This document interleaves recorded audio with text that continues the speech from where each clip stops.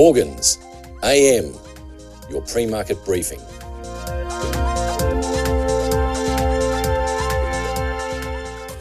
US equity markets logged modest gains, advancing for a fourth consecutive session and further curtailing August's losses as investors weighed signs of cooling in the labour market and revised data on economic growth in the second quarter.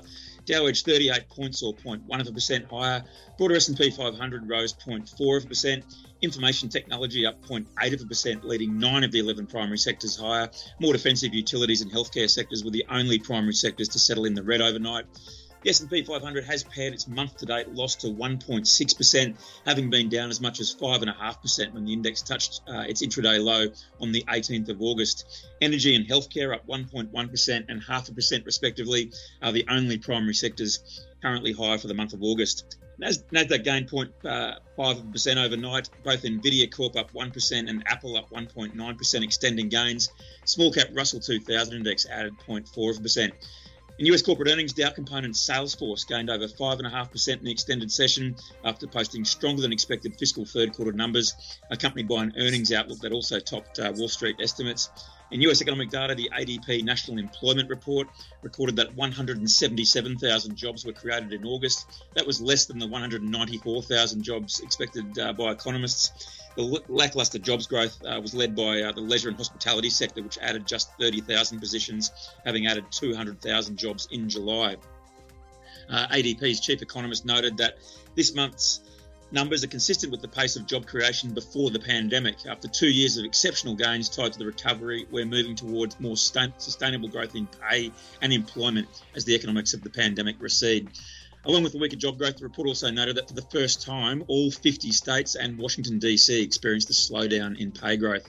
Elsewhere on the economic front, a second estimate for the second quarter GDP recorded that the economy expanded by 2.1%. That was below economists' forecast for 2.4%, which was in line with the initial estimate. And finally, pending home sales rose 0.9% in July. That was better than economists' forecast for a 0.8% decline. The report noted a sharp drop compared to last year. However, the index down 14% compared to July 2022. And the US trade deficit in goods widened 2.6% to $91.2 billion in July, larger than the $90.8 billion deficit projected by economists. Looking ahead to tonight, personal income and spending figures, including the core personal consumption expenditures price index, which is the Fed's preferred measure of inflation for July, are released. European bourses eased, relinquishing earlier gains as US GDP and German inflation numbers dented sentiment, leaving the pan-European stock 600 index 0.2% lower. Germany's DAX eased 0.2%, France's CAC slipping 0.1%. Looking ahead to tonight, French drinks group Pernod Ricard, Swedish airline SAS and Swiss investment bank UBS all slated to release results. On the economic data front, German import prices dropped 13.2% year-on-year in July. That's the largest annual decrease since January 1987 and slightly larger than the 13.1% drop expected by economists. Import prices down mostly because of the big drop we've seen in energy prices following the skyrocketing prices in 2022 following Russia's full-scale invasion of Ukraine.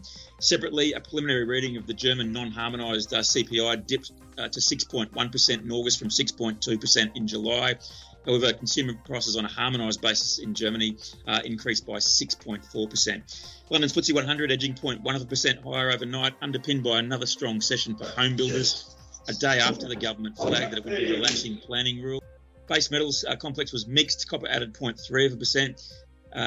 Aluminium up 1.5%. However, nickel was down 0.2% and zinc eased 0.4%. That mixed performance comes ahead of the release of the official Chinese manufacturing and non-manufacturing PMIs for August later today. Benchmark spot iron ore rallied strongly, up $4.15 or almost 4% to $114.45 a metric tonne. Gold futures also gaining, up $7.90 to $1,973. That's the highest settlement since the 4th of August. Benchmark oil prices are also climbing. Indeed, they logged their highest settlements since the 14th of August after the latest official weekly inventory data recorded a larger than expected decline in crude stocks. Traders also awaiting news on Hurricane Idalia and its impact on energy operations and demand along the Gulf Coast near Florida. WTI up 47 cents to 81.63 a barrel. That's a fifth straight consecutive gain. Brent gaining 37 cents to 85.86 a barrel. As I said, Hurricane Idalia moved across the southeastern Georgian coast on Wednesday after making landfall on Florida's west coast. Traders separately are also monitoring developments tied to a military coup in Gabon, which is one of Africa's largest oil producers and a member of OPEC. On bond markets, 10-year Treasury yield slipping 0.3 of a basis point to 4.12%. 2-year note yield dipped 0.4 of a basis point to 4.88%.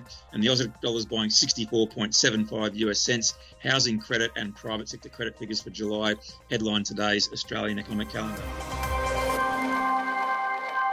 This is general advice only, and we have not considered your needs or objectives.